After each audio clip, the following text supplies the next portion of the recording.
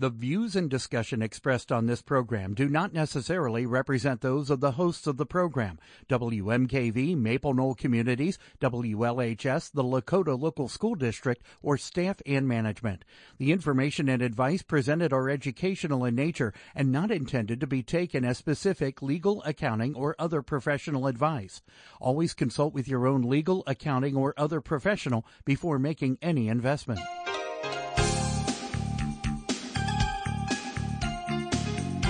Welcome to Real Life Real Estate Investing, a show to help you gain financial freedom by investing in real estate. Brought to you by the Real Estate Investors Association of Cincinnati and the Ohio Real Estate Investors Association. You're listening to Real Life Real Estate Investing on WMKV, WLHS, and the Maple Knoll Radio Network. And now your host, Vena Jones-Cox. Good afternoon. I am Vena Jones-Cox, and this is Real Life Real Estate Investing, where this week, as every week, hot market, cold market, changing market, up market, down market for over 20 years. We've been here to give you the inspiration and information you need to start or grow your own real estate investing business. Now, folks who are listening to the podcast on realliferealestate.com will not have heard Mike's newscast before the show and would not have heard that the stock market bounced back today because the Fed vaguely said at some point we think we might maybe want to not raise interest rates so much as we have been doing in the rest of 2022. And the stock market went, woohoo! What great news. Meanwhile, here in the real estate market, I officially said we are no longer on the roller coaster hanging at the top of the hill. We have actually gone over, and it's a changed market from here on out until it's not anymore. As of today. Yep. Market. It's October 12th, 2022. The crazy sellers market is over and things are about to be super duper different and not necessarily in a bad way. Absolutely. I know a lot of people, my guest here included, that have been saying for about 5 years. It's going to happen. It's going to happen. When do we get an opportunity to be presented with more deals and more owner financing? And, you know, when are sellers going to not be in a position where they can just ask whatever they want and somebody comes along and pays it in all cash and does it in 2 days? And $20,000 over. Yep. We are here. It's, there'll be a lag here because there always is when there's a recession, where sellers still think they can get. They're still asking it. Yeah. Right. They're not just asking it. Some of them are pretty insistent about, but my neighbor sold his house for $200, $400, $600, whatever the number was, $1,000 just back in February. A lifetime ago. Yes. And I'm hearing, yeah, I mean, I've seen the articles that are coming out about how home sales are slowing down. And, you know, there was one that came out about Columbus last week that said the year-over-year sales were September to September down 34%. The number of sales, not the prices. The number of sales was down 34%. And that's all indicative. It's indicative, but it's hard to read an article like that because they don't dig into, are they down because people aren't putting their houses on the market because they are now trapped by their 3% loans? Mm-hmm. They can't move up when the rates are near 7%. Right. And so they're not moving unless they want to move down. They want to get a smaller house. But it's the stuff on the street. You know, somebody told me the other day that in Phoenix, agents are now pretty commonly asking for very large earnest money deposits, like 10% plus. And the reason is that it's become non-refundable. Yeah, and it's become a thing that 5 days before a closing that has, you know, it's been 45 days since the property was put under contract, the buyers are saying, if you don't give me a $40,000 discount, I'm not closing. Mm-hmm. I'm walking. And although that is, I mean, obviously they're in contract, they could be sued for specific performance. They are absolutely going to lose their earnest money. That's a sign that buyers are nervous, and the sign that the sellers are also nervous is that they're doing it. Mm-hmm. And so poked around a little bit here in Cincinnati to say, because we're not Phoenix, right? Not a high dollar hot market, but not to the level of Phoenix. Poked around a little bit with the agents here in town, and several of them said, well, it's interesting that you say that, because I have never had that happen in my real estate career, and I've had it happen twice in the last 3 months. So it's kind of becoming a self-fulfilling prophecy. Right. Market. Right. We all think the market is going to go down, and so we act as if the market is going to go down, and so the market goes down. And we're starting to see contractors become available. I know. I got my first call in like 4 years. Somebody looking for work. Yep. Like, seriously, those used to be really common. Not 2 years out. Yeah, and somebody actually called and said, I'm looking for work. I was like, what? Yep. What's going on? And we actually, this is Jerry Fink, by the way, if you're wondering who the other voice in the microphone is. I'll introduce him in a second. We were at the meeting for Pittsburgh Acre last week. Right. Their RIA group. And there was a contractor speaking at the beginning of the meeting, and something that he shared that hadn't really occurred to me is that we all knew that builders had kind of shut down a lot of their building back in March when interest rates started to go up, but we don't usually use the kind of contractors who are building new homes. But the other thing that has happened is that home equity line rates are going, they're all adjustable, so they're going way up. Right. And people aren't getting approved for home equity lines because the banks are worried about, is there still going to be equity in their home a year from now? And that has put the kibosh on home improvements, which is the kind of contractor that we use. And so, I mean, that's more good news, right? It's going to be easier to find contractors. The guys who had gone to home building, now that that's slowing down, they're going back to being the handyman rehab type contractors again. So that's why we're starting to see them again. Mm-hmm. So good news, but also some challenges. Like Jerry and I have both. Jerry's been through more of these things than I have, and I've been through a lot. Big recessions, little recessions. There's always changes that you have to make to whatever your business is to capture the opportunity and kind of sidestep the other side of this, which is if you're buying houses to resell them, right? The fact that they're not selling as fast and for as much money definitely affects you. So, gotta build that into your numbers up front. Yep, gotta just know what the challenges are going to be. Meet them. Right. Take whatever you do. Do not sit this out because. I have heard a million people, including Jerry and including myself, say now 12 years later, I wish I had done more during the Great Recession. I wish I had bought more properties. I wish I had done more deals. And next time, I'm going to be ready and I'm going to do it. So, and I've heard a lot of people say, man, I dropped out of real estate in 2008 because the market was so scary. Exactly the wrong time. Exactly. And I didn't start buying again until 2016. And the deals I missed. I missed. So, yeah. That's not our topic today, though. No. I don't know what spasm of prediction grabbed me to say that. But we'll be doing lots of training on that here on Real Life Real Estate and at Cincinnati RIA and all the other places where you see me. So the topic today is scope of work.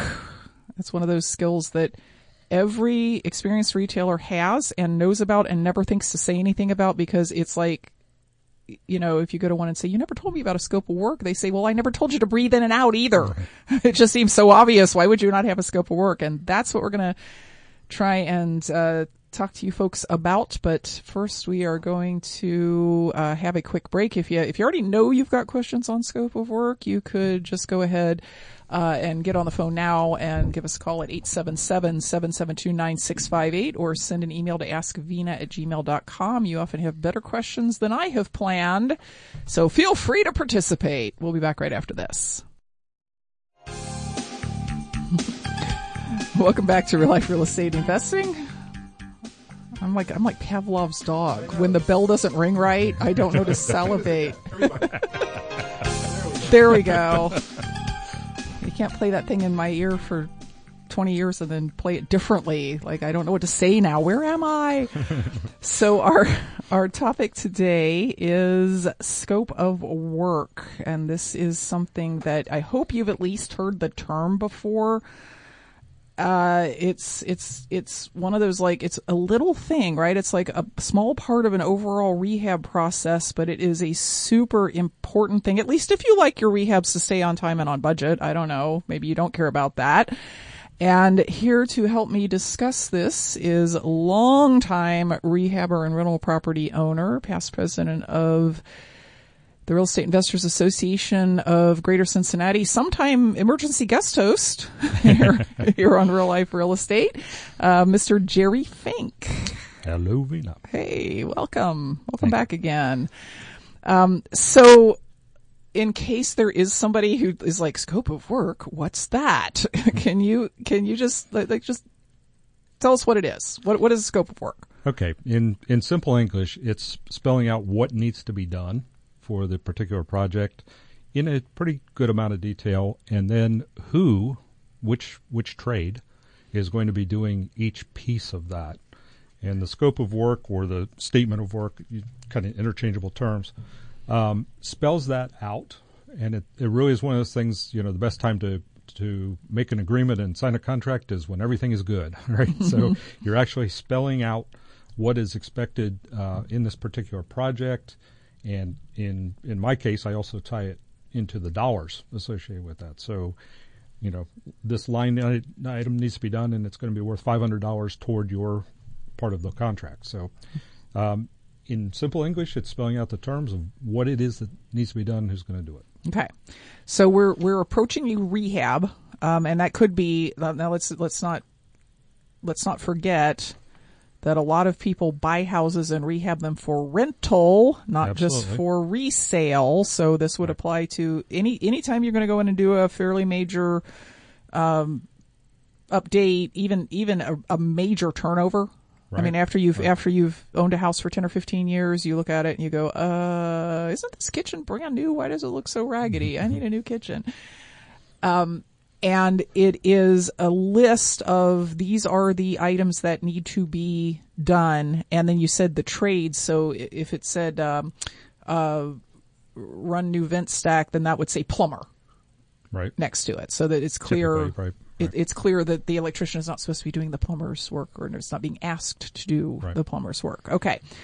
So what is the purpose, or let me ask you this way, what are all the purposes of bothering to do this? Okay. As you mentioned up top, this is just a piece of the puzzle. So the scope of work is, like I said before, spelling out what it is that needs to be done, who's going to do it. The next piece that kind of comes into play there is the timeline.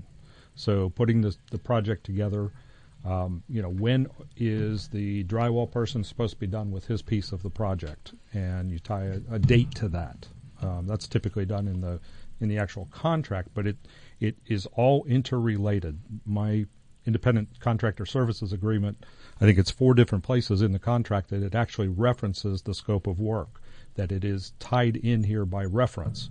So that's the one piece of it. Another piece is when we get to the back end, when we're talking about payroll, every week if you're the contractor, you're going to go on line item 7, which was XYZ. I got that one complete. That's the $500 that goes into the week 1 column and is submitted for payroll for that week. One of the things that I do not do is pay because it's Friday. You get paid based on things that are done, and the way that we define what is that's been done is by going back to the scope of work and saying, you said that you would have the doors installed. Okay, are they installed? Yes, they are. Okay, that's worth $500 or $1,200 or whatever it is, depending on how many of them there are. So that's that's the big pieces. It also helps us prevent a concept called scope creep, which says a contractor goes in and he starts doing things that are not in the scope of work and then expects to be paid for them. Well, not in my world, because if it's not on the scope of work, it's not part of the contract, and we haven't gone and done what's called a change order to add that particular piece of work, and both of us have agreed on the work to be done and the price for that. Mm-hmm. So no walking into your rehab and saying, is that new plumbing behind the wall? And them saying, well, it needed it. It needed it, yeah. Well, that's great, but I didn't authorize it, so thanks for the freebie. Appreciate the free plumbing. Yeah. So that's like I said, it's all interrelated. So this is kind of a pivot document, if you will. It ties the contract to what needs to be done to how you get paid. So it's all one and you're one of those rehabbers to whom this is as natural as breath, and you actually missed the major one, the major purpose of the scope of work. Okay. To get your thinking organized about what this is going to cost and what needs to be done. And because, when you make one of these, you often start with, this would be my ideal outcome. Right. And then you look at the numbers in that column and you go, whoa, that's right. Like I when I bought this house, it was based on a $40,000 rehab budget, and this is a $60,000 rehab budget. And maybe that works when the market's going crazy up, and it's going to save you because in 6 months it'll be worth $20,000 more. But when the market is flat or potentially even going down, you got to go through and go. Let's back up then. Nope. The scope of work is actually kind of the third piece in that thought process that you just talked about. The first one is what I call the initial site visit, where I go and look at the house for the first time. I have a form that I walk through. I'm in there for 20 minutes. Is this even a house I'm interested in? I've got everything, major that needs to be done. And I can assign gross cost to that to see whether there is a deal here, and that helps me make up my offer. Mm-hmm. That goes into the calculation for my offer, and if the offer is accepted, then I go back a second time to the house, and I spend about 3 hours at the house, and I do a very detailed walkthrough. I have a 32-page walkthrough document that I go through room by room, system by system, what is it that's going to need, and that particular form actually drives purchase orders for Home Depot, Lowe's, Menards, Sherwin-Williams, et cetera, et cetera, et cetera. So that's the second step. Then the third step is I go back and I take that document, that big walkthrough document, and my initial inspection form, and that's when I sit down and actually do the statement of work. So, that's actually the third iteration of thinking through this project, and you're absolutely right that as we do that, we think about what really needs to be done, what would be nice to do, but maybe not, unless I can drive the price. Mm-hmm. That's one thing that I do look at is if I can put in a second bathroom and that'll add, $15,000 or $20,000 to the value, it's worth it. But I'm not going to do it just because it would be nice. Mm-hmm. You know what I'm saying there. So that is part of the thought process. And another thing to kind of build in here is that as part of building this statement of work, particularly with contractors that I've worked with before, I will actually invite them to, walk the house with me and go through and figure out, am I missing anything, for instance? A good contractor will see things that I, didn't necessarily Do you see a better solution to this? Do you see a better solution? Mm-hmm. I actually had one very good contractor years ago who had that knack of being able to say, if we moved this wall, we could create value in the house. He was one of those very good businessmen who could actually understand the cost versus the value of doing that. So put this development of the scope of work into place in the overall deal. You've made the offer because you did your property inspection sheet and you came up with some big gross numbers and a fudge factor and said, this is what I'm willing to pay. Correct. And then after you got it under contract, you went and did the more detailed walkthrough. Are you completing the scope of work before you close, after you close? Ideally, before I've even closed. Now, timing can obviously come into play there. Just, are there enough days? Mm-hmm. If I'm doing a cash closing, for instance, a lot of times there's not enough days. Mm-hmm. If I'm actually doing some sort of a financing, I usually have time to do that. Ideally, the first contractor, the demo crew, is in there the day of or the day after I close on that property. If I've been able to, get that far ahead of it. And because you have your scope of work, you've already put in a number next to how much the demo is going to pay, and signed a contract with either a general contractor who's bringing the demo crew or the demo crew, and so they know what they're going to get paid and they're ready to go. Exactly. Okay. Exactly. All right. Got it. I think we hopefully all understand now why it's important and what it is and when we do it. Talk about, because the folks on the radio unfortunately don't have the advantage of you have all of your different documents spread out on the table in front of me, right. So I can see that the scope of work appears to be on like a spreadsheet, some kind of Excel file. Is that exactly what it is? That's what it physically looks like. Yep. And do you have just like a single one that would have all of the stuff on it and you go delete, or do you recreate it each time? How do you? All right. So what it is it's an Excel worksheet, and I have about 40, 45 different things that are common to need to be done on a particular project. So the first thing you do is basically go through and say, okay, are any of these things we're not doing? And we'll take those, just delete that line. Then we start adding back the other things. We're going to build a retaining wall on this particular one. That's not on one of my standard ones. It's in the master. So we would add that line and we would assign that to the concrete mason. All that sort of stuff. So you go through and you delete the ones that don't make sense. Modify, it's this many square feet of LVP that we're going to be putting down. That sort of thing. So we modify all those. We add the things that we need to. We assign each of them to the particular trades. And then what we do is we actually do a resort on this spreadsheet so that all of the electrician stuff is together, all the plumber stuff is together, et cetera, et cetera, et cetera. And then what I actually do is I send this spreadsheet to each of the contractors and have them fill in their estimate, their bid for that particular line item and that the total for this particular project. We talk about it. We renegotiate, whatever may need to be negotiated. We come up with a price for that particular trade on this particular contract. We agree to that. We sign it, and then that becomes part of their contract. Okay, so electrician, this is your list of things that are going to be done. Right. Here is the price we've agreed to. Now we're putting it on a contract. Right. And same thing plumber, same thing carpenter, same thing demo crew, etc. Exactly. Okay, so yeah, I think we're filling out a picture here of what the scope of work looks like and how important it is. You're listening to Real Life Real Estate Investing. If you have questions for Jerry about scope of work, contractors, whatever, send them into askvina@gmail.com or give us a call. Be brave. 877-772-9658. We'll be back right after this.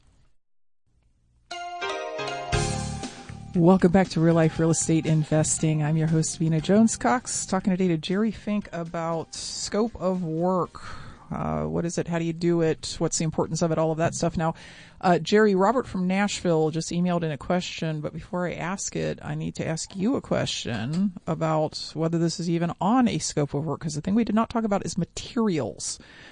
You usually, plumbing is plumbing, drywall is drywall, but when you get to something like a kitchen or a bathroom, you usually have specific, I want this sink, I want this kind of faucet. Is that actually on the scope of work, or is this a labor only? The scope of work typically is the labor only. It could be including materials if you negotiate it that way with your contractor. Now, the way that I do it is remember I talked about going through room by room, system by system, and that's driving the purchase order. So, the ceiling fan is the SKU that I have chosen from Home Depot to go into that house. The vanity is that SKU, et cetera, et cetera, et cetera. So that is driving the material side of it. Generally, the scope of work is only for the labor side of taking those materials that I have designated and or purchased and getting them So are you installed. having those materials delivered, or are you picking them up, or are you having contractors pick them up? Okay. One of the things I think that makes a whole lot of sense to me is because I do know the SKUs that I'm going to use on 80% of everything that's going to go into a house, I actually have the materials delivered. Mm-hmm. And in my forms, it can actually take that and break it into deliveries. So I might have a first delivery that's all the stuff I'm going to need early in the project, and then a second delivery that's the stuff later. That saves my contractors from, number one, spending untold hours at Home Depot. Number two, picking things that I don't want or that don't go together. The set nickel door handles and the brass light fixture. Yes, I know it well. All that kind of stuff. The stuff that's on the clearance rack. All that kind of stuff. I eliminate all that. And the main piece of it is that because I am designating all that stuff as much as you can never get 100%, but I shoot for about 80% that I order like that. It keeps the time that the contractors are on the job actually working at a much higher percentage. And if you start taking $20, $25, $30 an hour times how many hours are they gone from the job to go to Home Depot, pick stuff, load it, bring it back, et cetera, et cetera. So that's one of the things that I like to do that I think saves an incredible amount of money on your project. Okay, so my feel is that maybe Robert has his contractors pick up the material, because his question is, okay, I have name that ceiling fan, whatever, on my scope of work, but the store is out of it when the workers go to buy it. How do I allow for this? And the answer is, it's not on the scope of work. It's not on the scope of work, but what you're going to do, take something like a light fixture, especially. They change so often that a lot of times you're going to have to go back and reshop, if you will. I like this light fixture. They have one here that's similar, different SKU, but it's similar, so I'll update my worksheet so that from there on I'm ordering the new one. But yeah, you're gonna end up with some reshopping. There's just no way around it. Mm-hmm, mm-hmm. Okay, and then a question from Denise, and this might actually be a good time to mention that this is a piece of what you are covering in an all-day online class for Cincinnati REIA a week from Saturday. She says, scope of work is definitely something we need to implement. What is your suggestion on how to handle this task? Okay. All right. As Vina mentioned, on the 22nd through Cincinnati REIA, I am doing an all-day scope of work class. We'll start about 9 and try to finish up by about 3 or 4 o'clock in the afternoon, somewhere along there. It kind of depends on how quickly we get through it and how many questions you guys have, which is a huge, huge part of it. I'm willing to stay as long as we need to. So if you're interested in that, go to CincinnatiREIA.com. You can either scroll down right on the front page. On the front page, or you can go into the calendar and click on the 22nd and sign up for it there. And the reason, Denise, that is the answer to the how do you implement this question is because people who attend that actually get the scope of work spreadsheet. Right. We're actually going to give them the scope of work spreadsheet. We're going to give them my independent contractor services agreement. And I think today we agreed that we're also going to give them my contractor qualification form. Yeah, which is something I have never seen before. I just saw it for the first time today. Where you can actually walk through, kind of like when you're screening a tenant. Mm-hmm. This is screening your contractor. Are they on the sexual predator website? Something good to know, right? Do they have a Better Business Bureau rating? There are about 15 things here on this page that we go through and assign points to them. To determine, is this somebody that I want to do business with? Mm-hmm. And I notice you have 3 automatic disqualifications. Number 1, they're not willing to sign your independent contractor service agreement. Right. Doesn't matter how many points they get up above that if they won't do that. Unwilling to provide their W-9. Right. Or will only work for cash. Right. Those are the 3 automatic disqualification items. Right. Now, those are things that I disqualify for. If you want to take the chance of risking with the IRS, that is up to you. I am not willing to do that myself. Mm-hmm, mm-hmm. So back to so we're dealing with a little bitty piece of that overall day to day and in very limited time, because I know I've been to your Saturday workshops before, and I know you actually go through the scope of work and show people how to fill it out and how it populates and how to sort it and all of that sort of stuff. Right. Bad things that happen when you don't have a scope of work. The biggest thing is, like any agreement, if it's not written down, you will remember different from your contractor, right? And the contractor will say, "Oh no, we were gonna rip out all the drywall and replace it," and you're like, "No, we were just gonna patch and paint." Mm-hmm. And if it's not in writing, who's right? Right. Yeah. So and honestly, either one of you could be wrong. This is as much for your memory, absolutely, as it is for theirs. Especially when you start doing any volume of these things, the houses run together. Mm-hmm, mm-hmm. So, so just the clarification of what is it, and then if there is an issue, and God forbid that you would have to, actually go to court, this again is tied into the contract. You take it to the judge and you show him, here's the contract that he signed where the scope of work is referenced right here in the contract. Here is the scope of work with his signature on it. It gets pretty hard for them to argue. Here's the pictures of the stuff he didn't do that he's trying to get paid for. Yeah, right. It makes right. it a much more compelling right. argument. And I would say that if you don't have one, you're probably going to lose control of your rehab, just full stop. Because I as you know, was just involved in a very large rehab that ended in February, and it was a constant set of make a decision about this now when it all should have been made up front. And so it was, I'm doing other things, and the contractor calls me and says, "So did you want to do one of these 5 pictures of sinks that I sent you?" And I'm like, "I don't know. I like this one the best." "Well, that's the most expensive one." Well, in the heat of the moment, I want the one I want, as opposed to looking at the overall budget.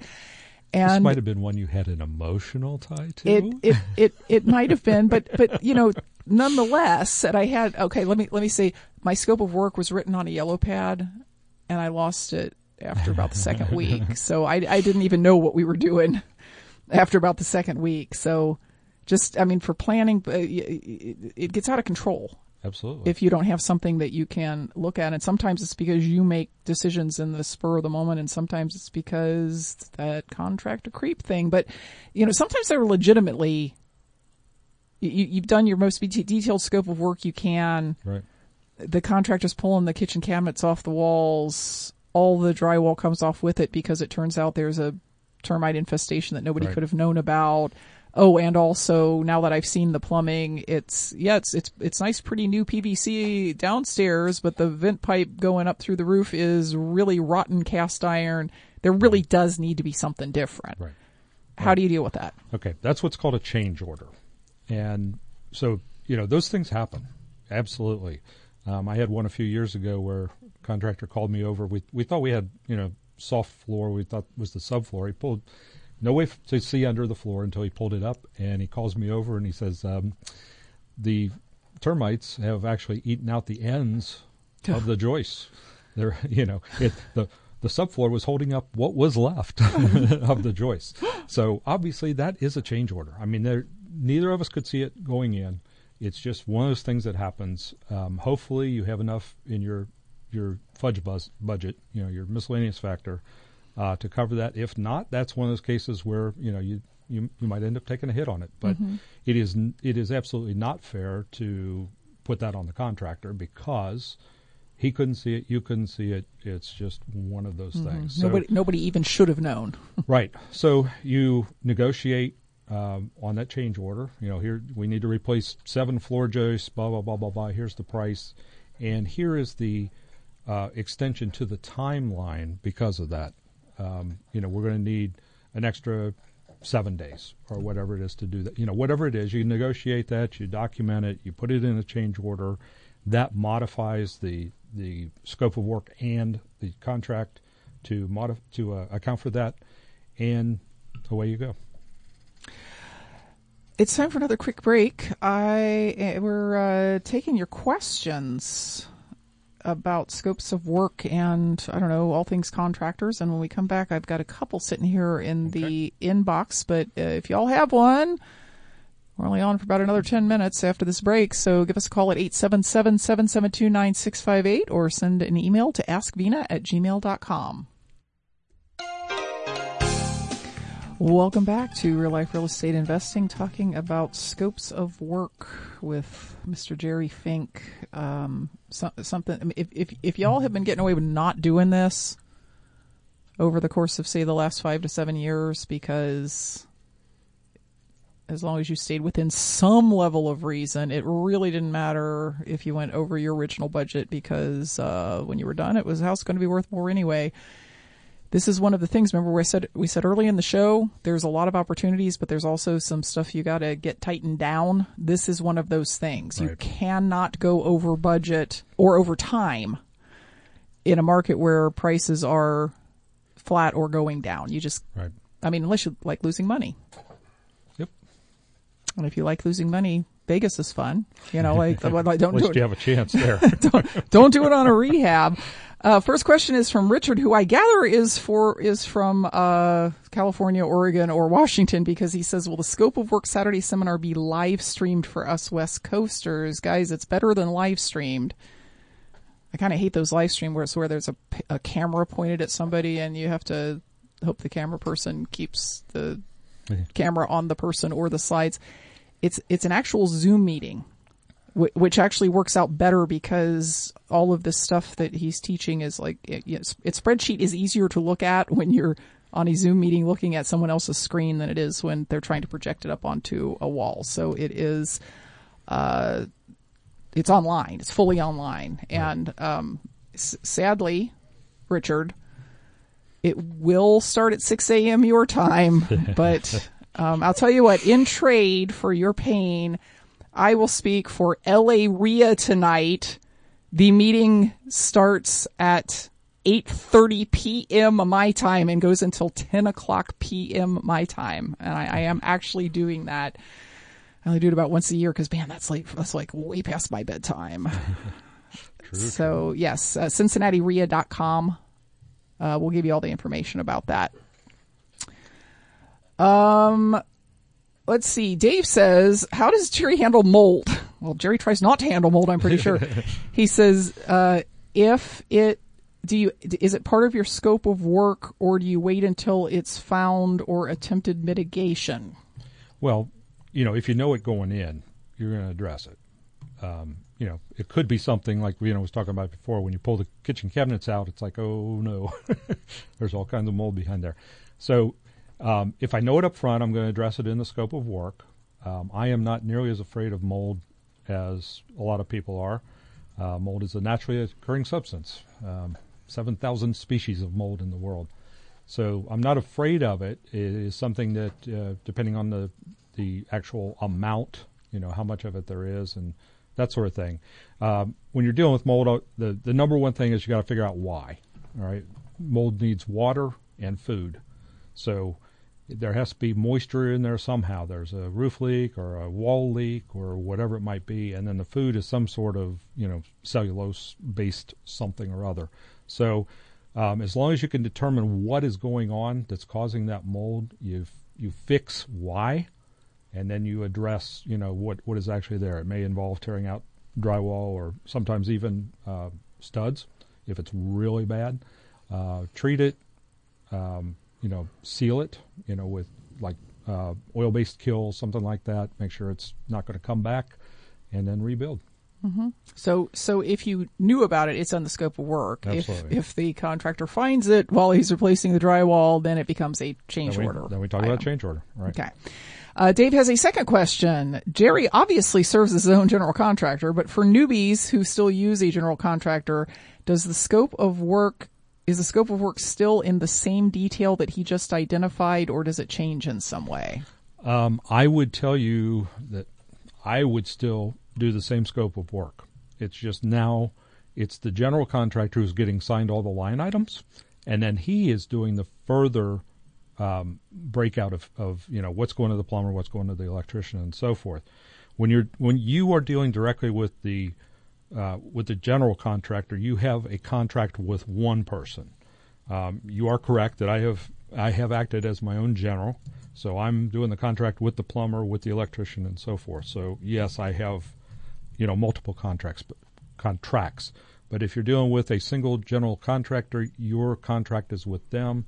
The scope of work still needs to be the still needs to be there. I mean, the same things still need to be done. It's just you're not going to say Joe's doing this and Bill's doing that. Mm-hmm, mm-hmm. The general contractor makes those decisions, and actually makes the contracts with those people. But to have a good agreement, you still have to say, here's how much I'm paying and here's what I'm paying for, which is what the scope of work does. Exactly. Okay, question from Rebecca. I often get asked how detailed should the line items of the scope of work be. I make mine really detailed, but it's because I actually know how to do the work I'm asking the contractors to do for the most part. When I've tried to help other folks who are struggling with their rehabs, I usually find that their scope is way too vague, and I struggle to get them to understand how detailed is detailed enough. Very good point. I tend toward Rebecca's end of the thing. You want to, as much as possible, spell out. I mean, you're not going to say, you're going to use a 6-penny nail. I'm not getting down to that level, but I am trying to make it detailed enough so that there's no real question about what it is that needs to be done, and essentially the level of finish, that I'm expecting. One of the things that is spelled out in my scope of work is expect that your work will be inspected by an independent inspector. That might be a home inspector. It might be my folks. It might be a city inspector, that sort of thing. But your level of fit and finish and quality needs to be able to sustain an inspection from potentially an unfriendly. That's true. Inspector. Okay, so this question's a little. I wish you'd called this in, Randy, because I would ask you a question about it. Because some people, when they say commercial property, they mean anything bigger than a 4-family. Some people, when they say commercial property, mean non-residential property. Okay. So his question is, does Jerry have a scope of work template for commercial property? Okay, so if we're talking about the 5-unit and above residential property, you're just going to make multiples of this. You're going to have a master like for the building, and then you're going to have individual. Apartment 1, Apartment 2, Apartment 3. Exactly. You're going to do it that way. If you're talking about an office building, a true commercial building, what you could do is take what I've done and create your own, master set of tasks. For instance, I almost never deal with a flat roof. So there's not much in my scope about flat roofs. Yeah, and there's a lot of stuff that you have to do in commercial buildings by code that you just don't have to do in residential property. So I guess the quick answer is... Fire alarm systems, et cetera, et cetera. I guess the quick answer is the template is modifiable for a residential multifamily, but for a commercial property, you probably need to be going to somebody who does a lot of commercial deals to see what that ought to look like. So, Jerry, in your own business, do you do the scopes of work for both rental properties and? Absolutely. Yeah. Okay. What's the smallest job you would bother to do this for? I'm not going to do it for. I need the guy to come and put in a new HVAC system. That's cut and dried. You're putting in a Goodman, and it's $6,500. Boom, we're done. There's nothing to really talk about there. If we're talking about something that's a little bit longer in scope or in time, bigger in scope, dollars. If you're getting into $10,000 or more, that's when I'm going to really start thinking about it. If it's a contractor that I have not worked with before, I'm going to be much more likely to want to spell all this out. If it's somebody that I've worked with a lot, you kind of get a little bit comfortable with them. Probably shouldn't, but you get a little more comfortable with them and let that, go a little bit. But, probably somewhere around $10,000 is where you kind of start thinking about, doing this level of detail. So I have heard you on multiple occasions. I don't want to say the word rant, but Who, me? It sounds a little bit like a rant when you say it, that private lenders need to understand scopes of work. And private lenders don't think of themselves as being in the real estate business. They think of themselves as being in the paper business. So, rant. Well, they are in the paper business, but like any investment, you should have an understanding of what it is that you're investing in. So having a general understanding of the real estate world, having an understanding of what a rehab is all about, having an understanding of what the scope is that's going to be done, having an understanding of, is this contractor capable? What kind of work have you done to qualify your contractor? Do you as the rehabber coming to me for money, do you really know what you're doing? And part of that is having a solid contract, a solid scope of work, a solid timeline, a solid budget, all those things laid out. When you bring that to me as the private lender in this case, if I can look at that and believe what you have set out before me, I'm much, much more likely to be willing to loan money on that. 100%. I turned down a private loan last week that looked pretty good because the guy did not have a scope of work, and he tried to describe it to me. And I said, I can't tell whether you've got enough money to do this, to finish this rehab without a scope of work, and I'm not going to finish your rehab. So right. That's a no. All right. Wonderful. Thank you, Jerry. We are out of time again. Jerry's doing an all-day Saturday class for the nonprofit Real Estate Investors Association of Greater Cincinnati a week from Saturday on this topic and a bunch of others around hiring, firing, and managing contractors. You can get more information about that at CincinnatiREIA.com. If you are not signed up for the OREA 6-week free market update call series, tonight is the very last one, and we're going to talk about how to build relationships that build your business. You can get your free pass to that at oreaconvention.com/howtothrive. We will be back next week with more information to get you on the path to financial independence through real estate. Until then, happy investing.